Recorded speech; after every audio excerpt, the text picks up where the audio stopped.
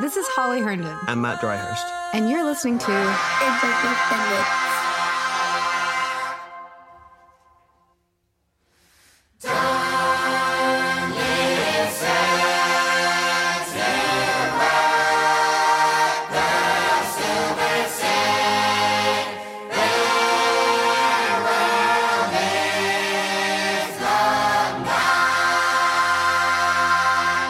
If you're listening to this, you're listening to the free version. This podcast is completely ad-free and only possible through listener support. That sounds like a standard line, but it's true. It takes time and care to put this together, and without patrons, we won't be able to carve out the time to do this.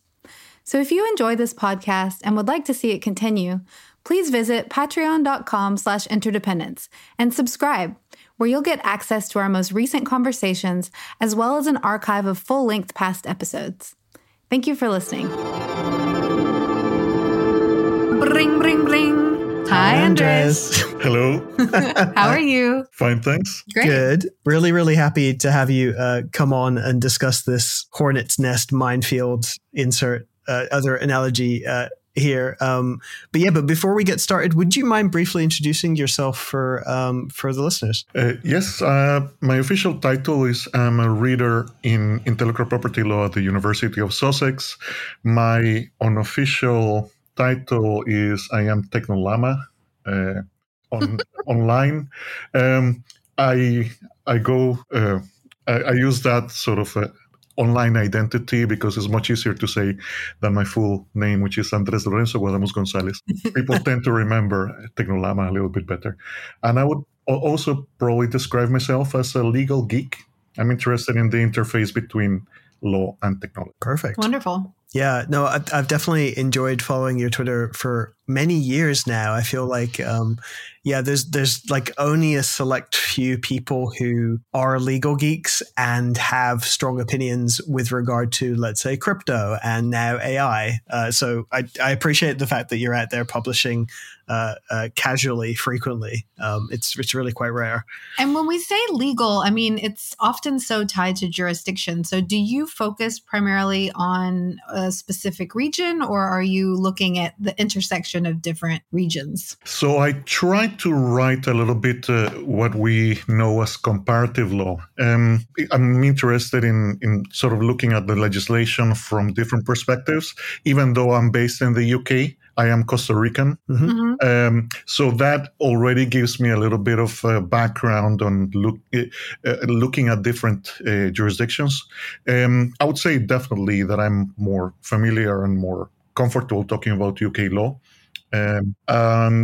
Specifically, but I know reasonably well European law and just enough about US law. But whenever I don't know anything, I defer to experts in those regions. Awesome. Well, the reason for us to invite you beyond being kind of fans of your work, is you recently published a paper. We're not going to have the time to get through all of it, but the paper is called A Scanner Darkly, Copyright Infringement in Artificial Intelligence Inputs and Outputs. I devoured it over the course of the last week. It's really, really useful, and we'll link so that other people can jump into it. But I guess without wanting to get so detailed that, people who are maybe coming at this topic fresh are already dizzy. What was the motivation for writing this article, and what's kind of like a brief synopsis of the paper before we dive in? Yes, I've been interested in artificial intelligence actually for about 10 years now. I started being interested in what was known back then as data mining. There was a discussion about adding a data mining exception to UK law. That was almost exactly 10 years ago. And I started getting very interested in this. And so I've been writing about that. It's one of my geek topics. As you mentioned, I've also been doing a little bit of work on NFTs and crypto and smart contracts and stuff like that. But specifically on this, I wrote about the authorship question, whether or not artificial intelligence can generate works that can be protected by copyright. That was back in 2017, around that time. And then I wanted to write a comparative piece. So that piece was called Do Androids Dream of Electric Copyright? And following the Philip K. Dick motif, I thought, well, why not have a companion piece, not on the authorship aspect, but on the infringement question, whether or not, whether an artificial intelligence can infringe copyright. Or obviously, there are different questions for this, but I wanted to have that explored in the paper. And here I am. 3 years after. Yeah, wonderful. I always find it's really useful. I just met with Paul Collar from the Open Future Institute, and we had kind of a copyright heavy discussion over lunch. And it's always really interesting to get kind of different perspectives on this, right? Because I mean, for those who maybe aren't super familiar, there's kind of two parallel debates happening right now, right? Where on the one hand, there's this question of TDM, text and data mining, and the legality of commercial and research entities scraping large amounts of data from the web in order to train machine learning models.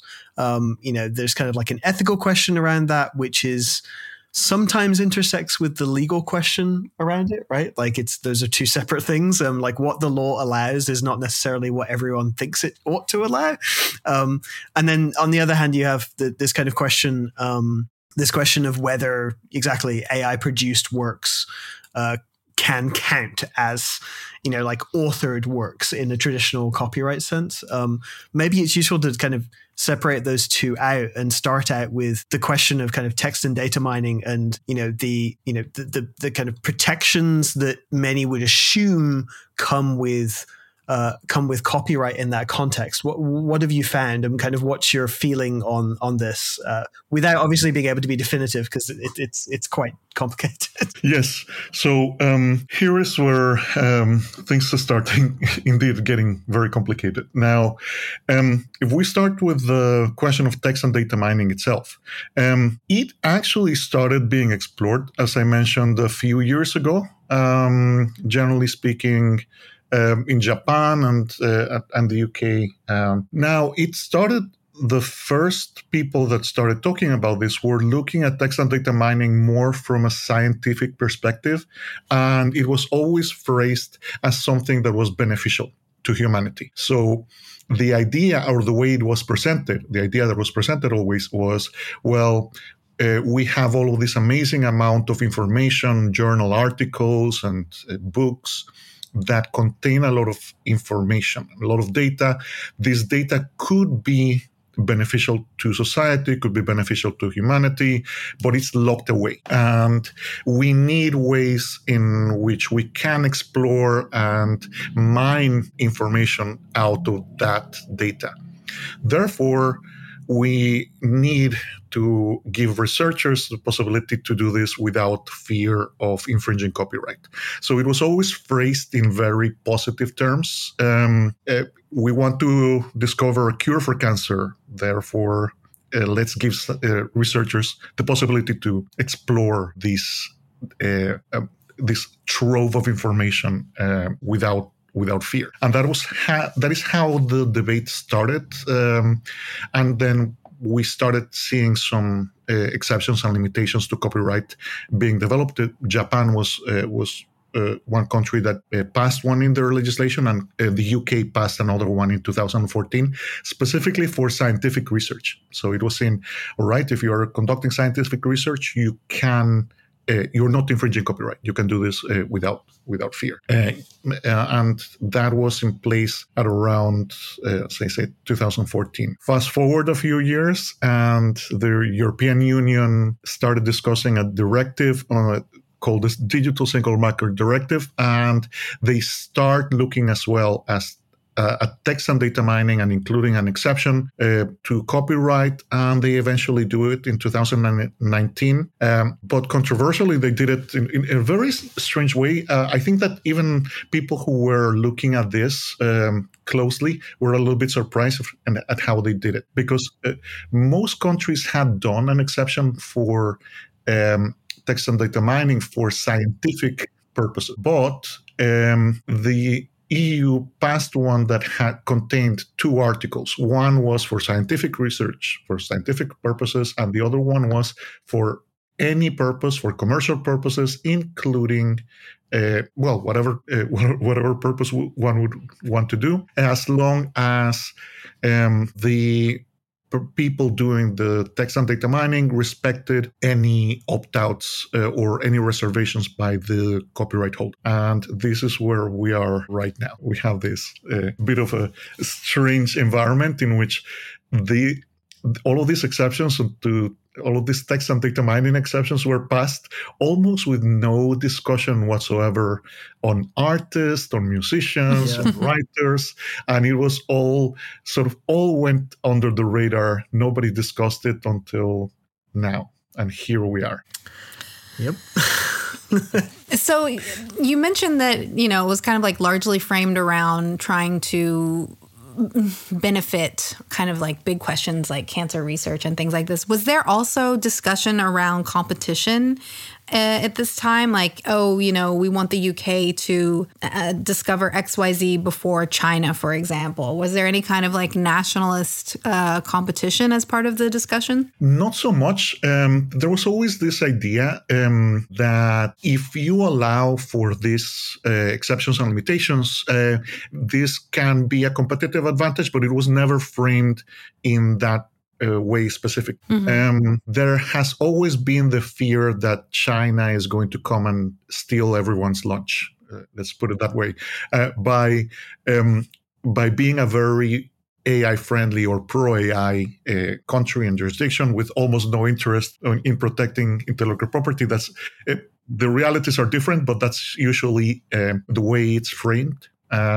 When people are thinking about large countries like India or China, there's very little enforcement of intellectual property. So the idea has always been, okay, we need to get our act together. We need to get legislation that is going to allow us to bring in innovation and also investment, obviously.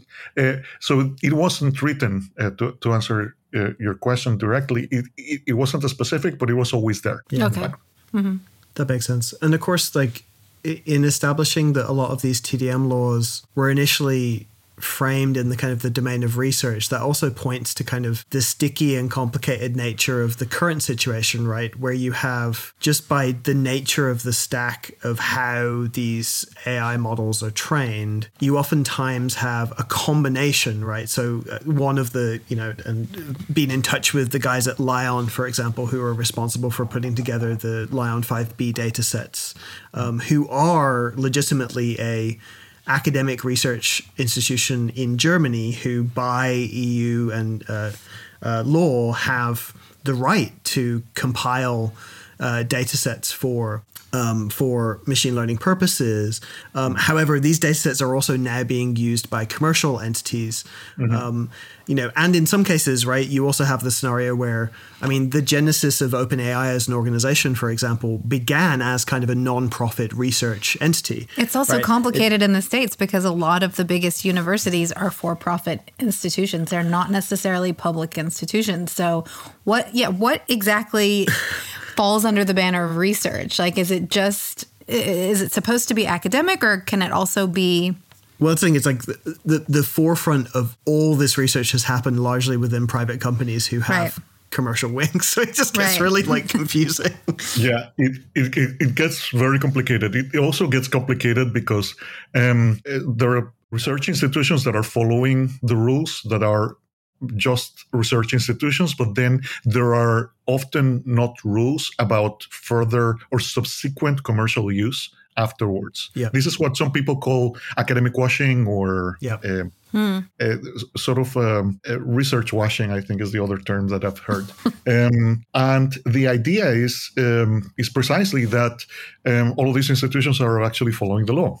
And I know of several institutions that do this, but then they publish the research and the research is taken by commercial entities. And that is perfectly acceptable under some of the definitions of the law. Now, I think in the UK, we have this loophole. We can call it like that. So there are some research institutions based in the UK because the UK only allows for research, for the exception for research, that do this, and then the work gets taken by Meta, by some other commercial entities. Yep. So if we think that this is a loophole, we need to close it. That is another story. Germany, actually, it's interesting because I think Germany has defined or closed this loophole by saying, okay, if your research is going to be used specifically or primarily for commercial, for the production of commercial outputs, then you fall on as a commercial institution. Therefore, you have to follow the rules set out for commercial entities. If that makes sense. Yeah, it does. It's crazy. Sounds like there's enough gray area for people to exploit. Well, oh, absolutely. Yeah. Well, this is the thing. I mean, this is kind of one thing I wanted to ask just outright, right? Like, so we're obviously in various ways, we've been interested in this for many years. And more recently, we launched this organization Spawning, where we're kind of building on top of the opt-out provisions, right? So saying, look, there's regulatory uncertainty here.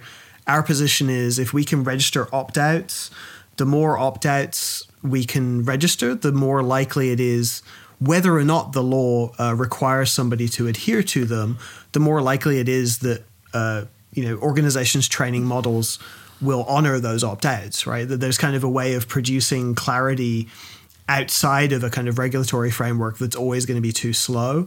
But one thing we encounter in those circumstances is there's a whole lot of people online who are very confident that the text and data mining that has happened in order to produce these models is a clear violation of copyright. And I wanted to ask you outright, what's your feeling about that? And to prime it a little bit, I am not confident that that's what the case, for better or worse, right? Yes. Don't get me started. Please get started. All right. I've given up on talking about some of these things on Twitter because the second you mention something, there is an army of reply guys. I know that descend upon my mentions. I've had to up my filters. I now learn. I'm an expert on Twitter quality filters. Thankfully it works for most of the time. I still enjoy Twitter. For the most part, I don't listen to all of these people. But yeah, whenever you express an opinion, people are going to disagree. And also, strangely, I don't know if it's sometimes the fact that I play a llama online. Some people tend to be very animated against some opinions. I don't know. But having said that, okay. I find that, to me, it's quite straightforward. Companies, and to me, this is not even remotely controversial. Organizations, whether or not you think that they're doing research for commercial or non-commercial reasons, I think people like Lion are complying with the law as it's written as of 2023. And this is apparently something that is very controversial to say on Twitter. Now, the explanation for this is, it may sound a little bit complicated, but it's actually generally is quite simple. First, what Lion is doing is it doesn't copy any of the images. So what it does, it collects or it scrapes pairs of links or hyperlinks and text description. This is how the internet works. The internet search engines and the entire internet is predicated on the collection of links. So funnily enough, copyright law actually has provisions that allow people to do this legally. So you are not infringing copyright unless you are communicating the work to the public. And this is one of those terms that sounds very legalistic, very copyrighty, if that is a word. But it is very simply explained is if you're collecting a link and that link is to a work that hasn't been communicated to the new public, you're not infringing copyright. So it's as simple as that. I would be infringing copyright, for example, if I have a link to a football match that is being shown on a pay-per-view or paywalled television, that would be a communication to the public that is to a new public, therefore it's infringing copyright. Yep. So what Lion is doing is just linking to existing information on the internet. And I think that I've looked at the case law. To me, there is no way that this is a communication to the public. Well, totally, because it's literally just a curated selection of links that Common Crawl would provide, and Common Crawl is, about as legitimized a kind of institution as it gets. Yeah, exactly. So that is the first thing. The second one is that even if what they're doing is infringing, and I will repeat that I don't think that what they're doing is infringing in the first place because it's just a collection of links. Even if that was the case, they would not be infringing copyright because they're located in Germany, and they would fall under the provisions of the text and data mining provisions and the digital single market directive. Yep.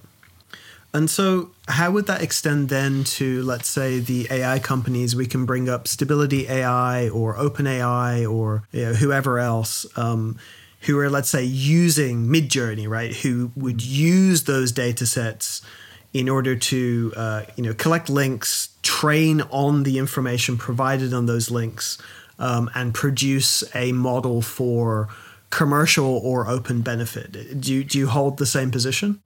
Sort of. Things start getting a little bit more complicated, and it may depend on the details, on the specific what is going on, what's happening with the training. So in order to train a model, and I'm going to say first that I'm not a technologist, I'm not a machine learning expert. I've been reading a lot of papers and I sort of understand what's going on. I've had things explained to me, but this is my understanding. So my understanding of what happens when you're training a model, these companies actually take, for example, the links from Lion, and they create a temporary copy. And that copy is used, for example, in the case of the diffusion models, they diffuse it, they add noise to it, and then they put it back together. Yep. It's like like taking a weird photocopy or something, or a negative imprint of the, Yes, exactly. So it sort of add noise, I add this thing, and then what happens with that is that the model is trained on that image. The model doesn't need a copy of that image anymore. They can remove them. They can delete them. It makes zero sense to keep copies of those works. Yep. They serve no purpose whatsoever.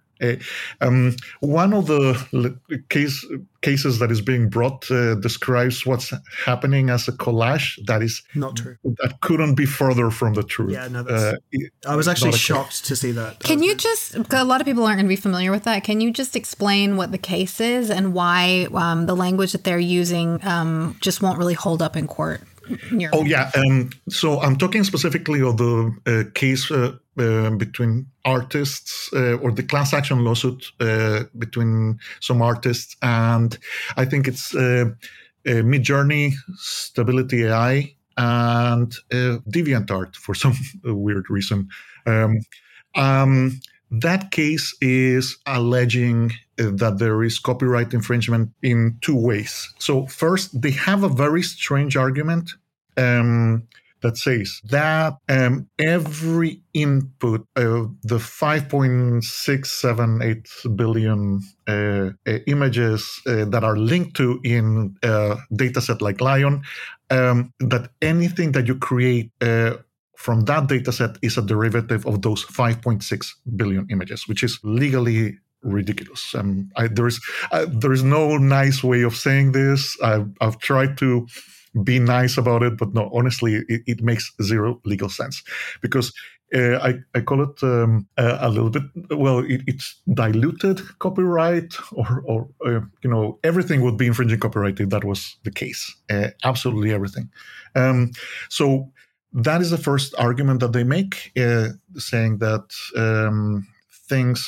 everything is going to be a derivative. I don't think that will fly in any court. The second argument is they're saying, okay, copies. These models are keeping copies of the works, and those copies are then put together in a collage. So what happens, and this is described specifically in the claims of the case law, I mean of the litigation, is that they're claiming that the images that you create, for example, you write, I want a llama by Klimt. Yeah. That it takes photographs of a llama or paintings of a llama, it takes paintings by Klimt, and it sort of meshes it together in a collage. And that's obviously not what's happening. Yep. Yeah, no, it is confusing. I mean, because even though I agree, like reading the case that was brought forward, it felt like there were a couple of pretty fatal errors in there. That being said, right, like beyond, let's say, the technical kind of confusion around it, you can, I think that there's still a fair argument to say, well, how much of this is, appropriation by means that are not accounted for in existing law, right? Like, yeah, because one thing you can say with certainty, and I do actually agree with, right, is that a model is, even if abstract, a model is the product of the data the model is trained on, right? Like, even if there's no clear copies being kept, or and you see examples like this, right? There's been papers written where you might, I don't know if you're familiar with the concept of overfitting.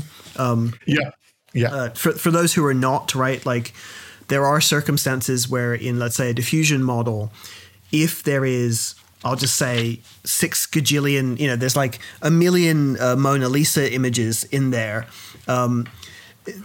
This process of adding and subtracting noise to kind of determine what a Mona Lisa might look like, you could in fact overfit, which means that the generated image will end up looking really, really close to something that existed in the training data.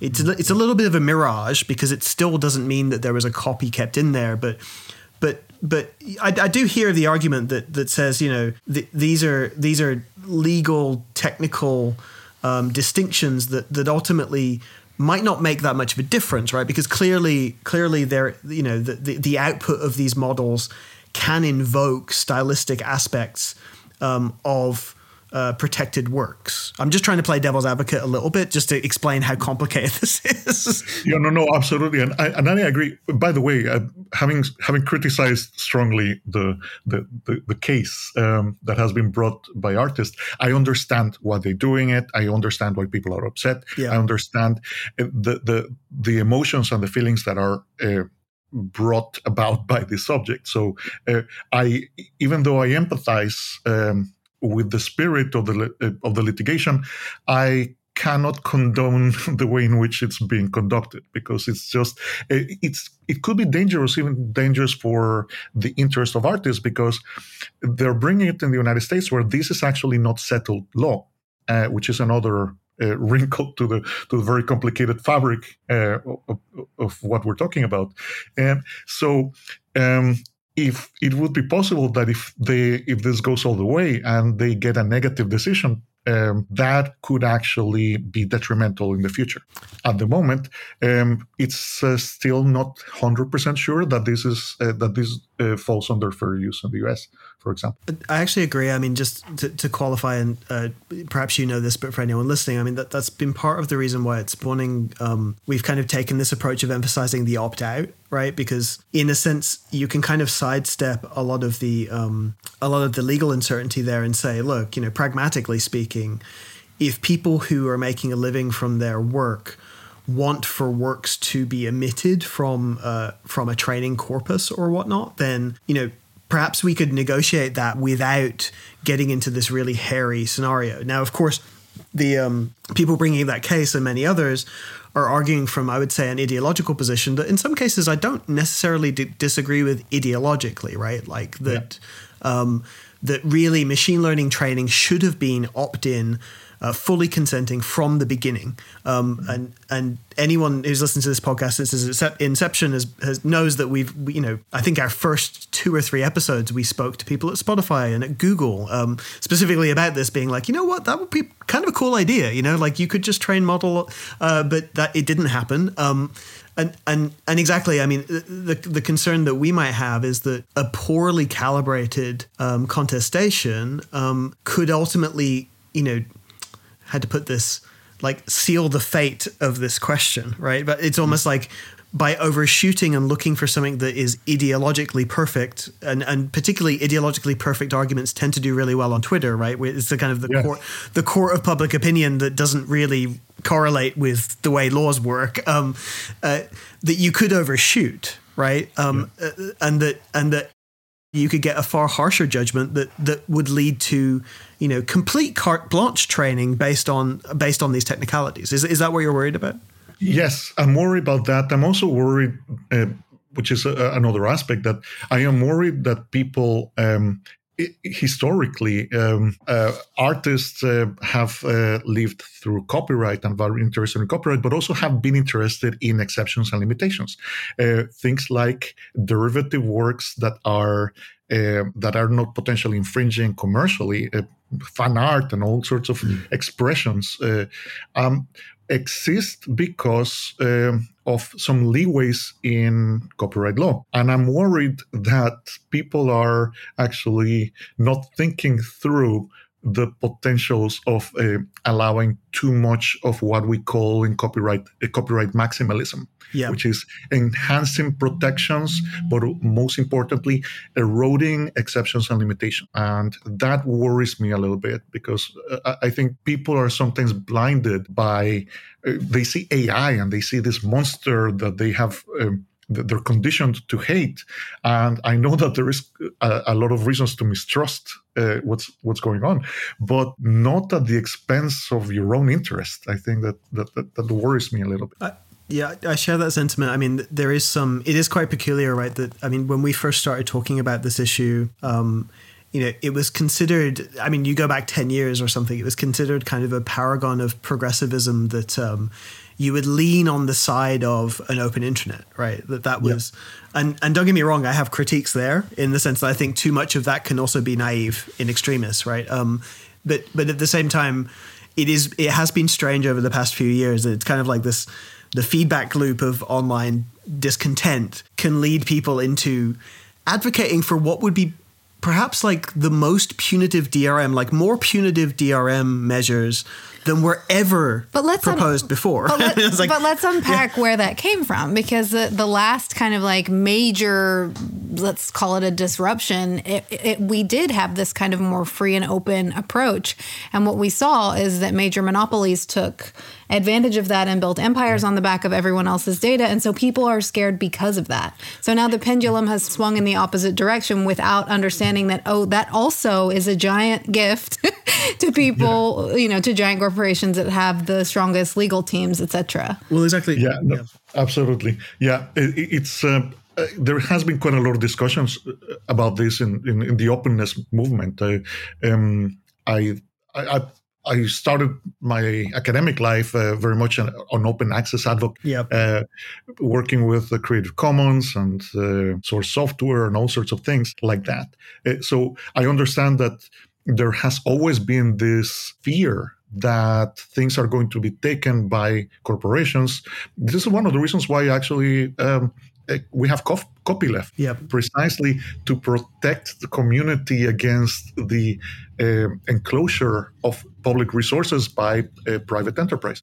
Copyleft was specifically created with that idea. Okay, you're going to share, but you're going to share, and you have to respect that what you received has to remain with the community. And I think that maybe we have lost a little bit of sight that you can keep that balance. You can have a vibrant commons, but also with protections, maybe some form of copyleft again. Yeah, I mean, I definitely, I'm becoming more and more kind of insistent that in this particular case, you kind of have this like parallel entertainment product that has emerged online, right? Of the culture war, which is, it's kind of like a real-time sports. And it's really got to this point where I'm kind of like, and again, don't get me wrong. I mean, I think that this conversation could be mischaracterized as being dismissive of very legitimate concerns that creators, have over the agency over their work, the ability for them to perhaps make a living from their work. I mean, far from it, right? But yeah, absolutely. But there's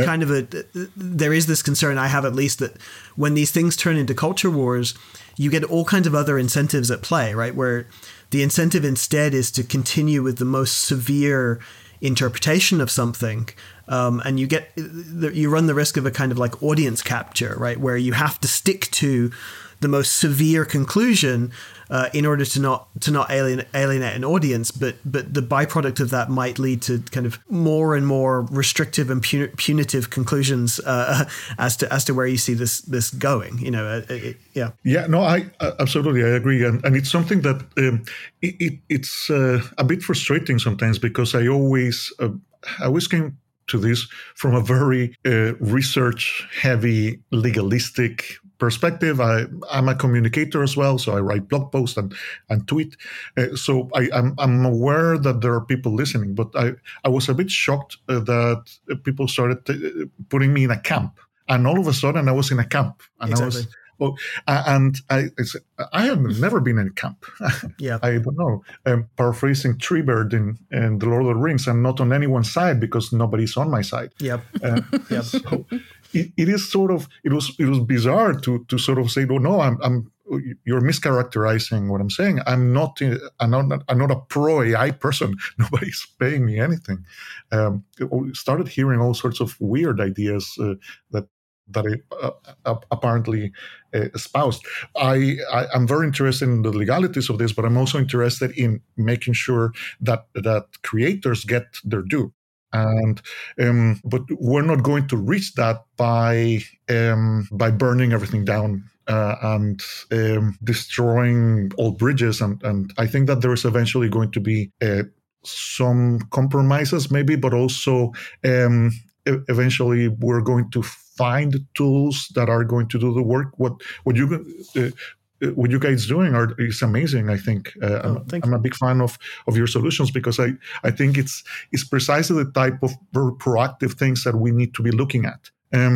Empowering artists to be able to say no or to exclude their works, and not wait for the legislators to get their act together. Yeah, totally. And as you'll know, and probably podcast listeners will know, there's something that rhymes a little bit with the kind of NFT backlash, right? Which also kind of turned into a culture war. And we have a habit of unwittingly stumbling into these things where all of a sudden it's kind of like, no, it's just something we're kind of interested in. And then you find yourself, as you say, in a camp, like on a team. And I'm like, no, I'm not on a team. I don't do that. That's not, I do kind of joke privately sometimes that I'm like, just wait until the AI abolitionists learn that NFTs might actually be quite useful for provenance and value flow. And like that's kind of the nuclear bomb GIF meme.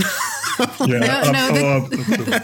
tweet is like, check out this guy's timeline. He's also into NFTs. Ew. And I'm like, you probably will be too in 5 years when you've thought this through. But it is kind of funny. But it's But I don't know, it's refreshing to hear that. And I mean, and again, all this to say that like it is a complex issue, and it just feels like the best possible strategy, at least now, is to actually give people tools that work and be very transparent about a desire to find some kind of a diplomatic resolution to this circumstance. Because I genuinely feel that on the side of like big AI companies, I don't think they want to be, exploiting this valuable resource maliciously. I think that actually that might foreclose a lot of opportunities that we'd all be better off we're left open, right? Like it closes a lot of doors that I think is kind of unnecessary. I mean, particularly when you look at like you're talking about like billion data point. Billion parameter models, oftentimes they don't even need to be trained on the best work. It's really just this kind of like very unfortunate circumstance that this was dealt with so kind of haphazardly at the beginning. But going forward, I do actually see a clear resolution there, somewhere quietly in the corner while the culture war is raging in the center of the room is. Yeah, this is going to happen, by the way, as well. And I think that this is the other thing that I'm interested in trying to make sure that we get it right, because artificial intelligence tools are here. They're going to stay. They are now being incorporated into every facet of our lives. Yep. To me, it's been a wow factor that just now we have Adobe adopting it. Microsoft is embedding it into Microsoft Office. We're going to have all of the Google documents with artificial intelligence capabilities. Now Bing comes with the chat Bing and also the image generator. So this thing is happening whatever happens with the legalities. It's not. This is not going to stop. I think that people actually have tasted interesting tools. All of my students are using ChatGPT. I never had to tell them anything. They're absolutely every single one of them is using it. So this is not going away. What we'll need to do is precisely what you're doing and what other potential solutions we can have. Perhaps some technical standards are rising that allow people to put metadata and machine readable metadata into their works that allow machines to say, okay, we are not going to touch this. Sort of a robots.txt for the artificial intelligence age. Yep, that will be coming very soon. I have a question, just to switch gears a little bit while we're still on the kind of input end of the conversation. I'm wondering what you think about distinctions between dealing with likeness. So the ability to kind of identity swap or perform through someone's likeness using machine learning tools versus being able to create something in someone's style. So that's something that we played with Holly Plus a little bit. Like if you can make a machine learning model train on someone's voice and someone's, likeness, and then you could kind of perform as them, how does that work regarding copyright in a different way as creating a song in the likeness of someone else's style? Do you get the question? Yes, I do. How much time do we have? Honestly, this is the question of the future, because I think if you think that copyright was complicated, this is actually probably going to be much more complicated. Now, style, as a general rule, styles are not protected by copyright because we have the idea expression dichotomy. Roughly speaking, you can protect the expression of an idea, but not the idea itself. Mm-hmm. So, I can write about spies, espionage in England, but I cannot write about a character called James Bond. Yep. Right. Yep. The more specificity, the more likelihood is that something is protected. And styles are not specific enough. So they're, just roughly speaking, they're not protected. So that is the first thing that we have to consider. And then what you're talking about is more what we know as image or personality rights, or in the US, publicity rights. Mm-hmm. The problem with this is that is not harmonized whatsoever. And every country deals with this, or some countries don't even deal with this. So what we have is a mishmash of different types of protection. As I said, in the US, it's called publicity rights, and it mostly protects celebrities. Mm-hmm. Yeah. So if you're not a celebrity, you're out of luck. Also, in some countries in the UK and other common law countries, we have something called passing off. So if you are passing yourself off as someone else, then you have protection. But that also has sort of a celebrity test. It's not celebrity, but you have to have a reputation to protect. So that usually is a higher threshold. So the test case actually involves Rihanna. Yep. Rihanna won a case. Some people were selling T-shirts and passing themselves off as being represented by her. And but most people don't have that level of reputation. We are not all Rihannas. Well, I'm sure it's also really complicated too, right? With social media, where it's like we might have a level of reputation through the artwork we've done to maybe have a Wikipedia page, but there's a kid down the street who wouldn't have had a reputation in the traditional media industry, but has like 10 times the followers we do, right? Like, Exactly. how does that work? I mean, that's like, Yeah. So this is precisely, we don't have rules, and the more famous you are, the more protection you get. But that's not in every country. Countries like France, Germany, the Netherlands protect a little bit more of the image of normal people. Normal people, I'm saying. Sure. Saying non-celebrities. A little bit better. So there are a few very interesting cases where people have had their image used in commercial settings without their permission, and that was protected by the court. There is a fascinating case in Germany involving a techno-Viking. I don't know if you... Oh, yeah, techno-Viking, legend. Yeah. Oh, the absolute legend. That is a very, very good case. And techno-Viking won 10,000 euros. Good for him. What was the case? It was a case. techno-Viking sued the maker of the documentary that turned him into a meme. But it only affected that one documentary maker. So he could not release any video presenting techno-Viking, but everyone in the world can still do and show techno-Viking videos. Somehow that's such a German response. Like 10,000 euros, that's what you get, but it like doesn't really solve the problem. Or like it's very German. It's funny too. I wonder. Okay, so let's. And we're probably not going to get around to the can AI create works be copyrighted? Maybe we have to briefly touch on the output. No, eventually we'll get there. Okay. But I'm really curious about this. All right. So personality rights. Okay. So in the case of, let's say, multimodal, let's say like prompted systems, you have a circumstance where using let's say a guidance model like OpenAI's CLIP or CLIP derivatives, you do actually have, I mean, we did a whole collection on this called Classified, which is like a self-portrait based on CLIP's knowledge of, self-portrait series based on CLIP's knowledge of Holly, right? Because like Holly passes the fame threshold to be known by CLIP. But of course, in those circumstances, you are invoking someone of notoriety by literally typing their name in order to generate a piece of media. Does that change the equation at all, do you believe? I think it might. Again, this is completely, in some instances, it's completely new. And it may be possible that for some people that meet this threshold of notoriety, it will be protected. But I think that we just don't have enough case law. Yeah. And this is one of the instances when I'm just going to say either we need more case law on to answer these specific questions, or we need to change the legislation.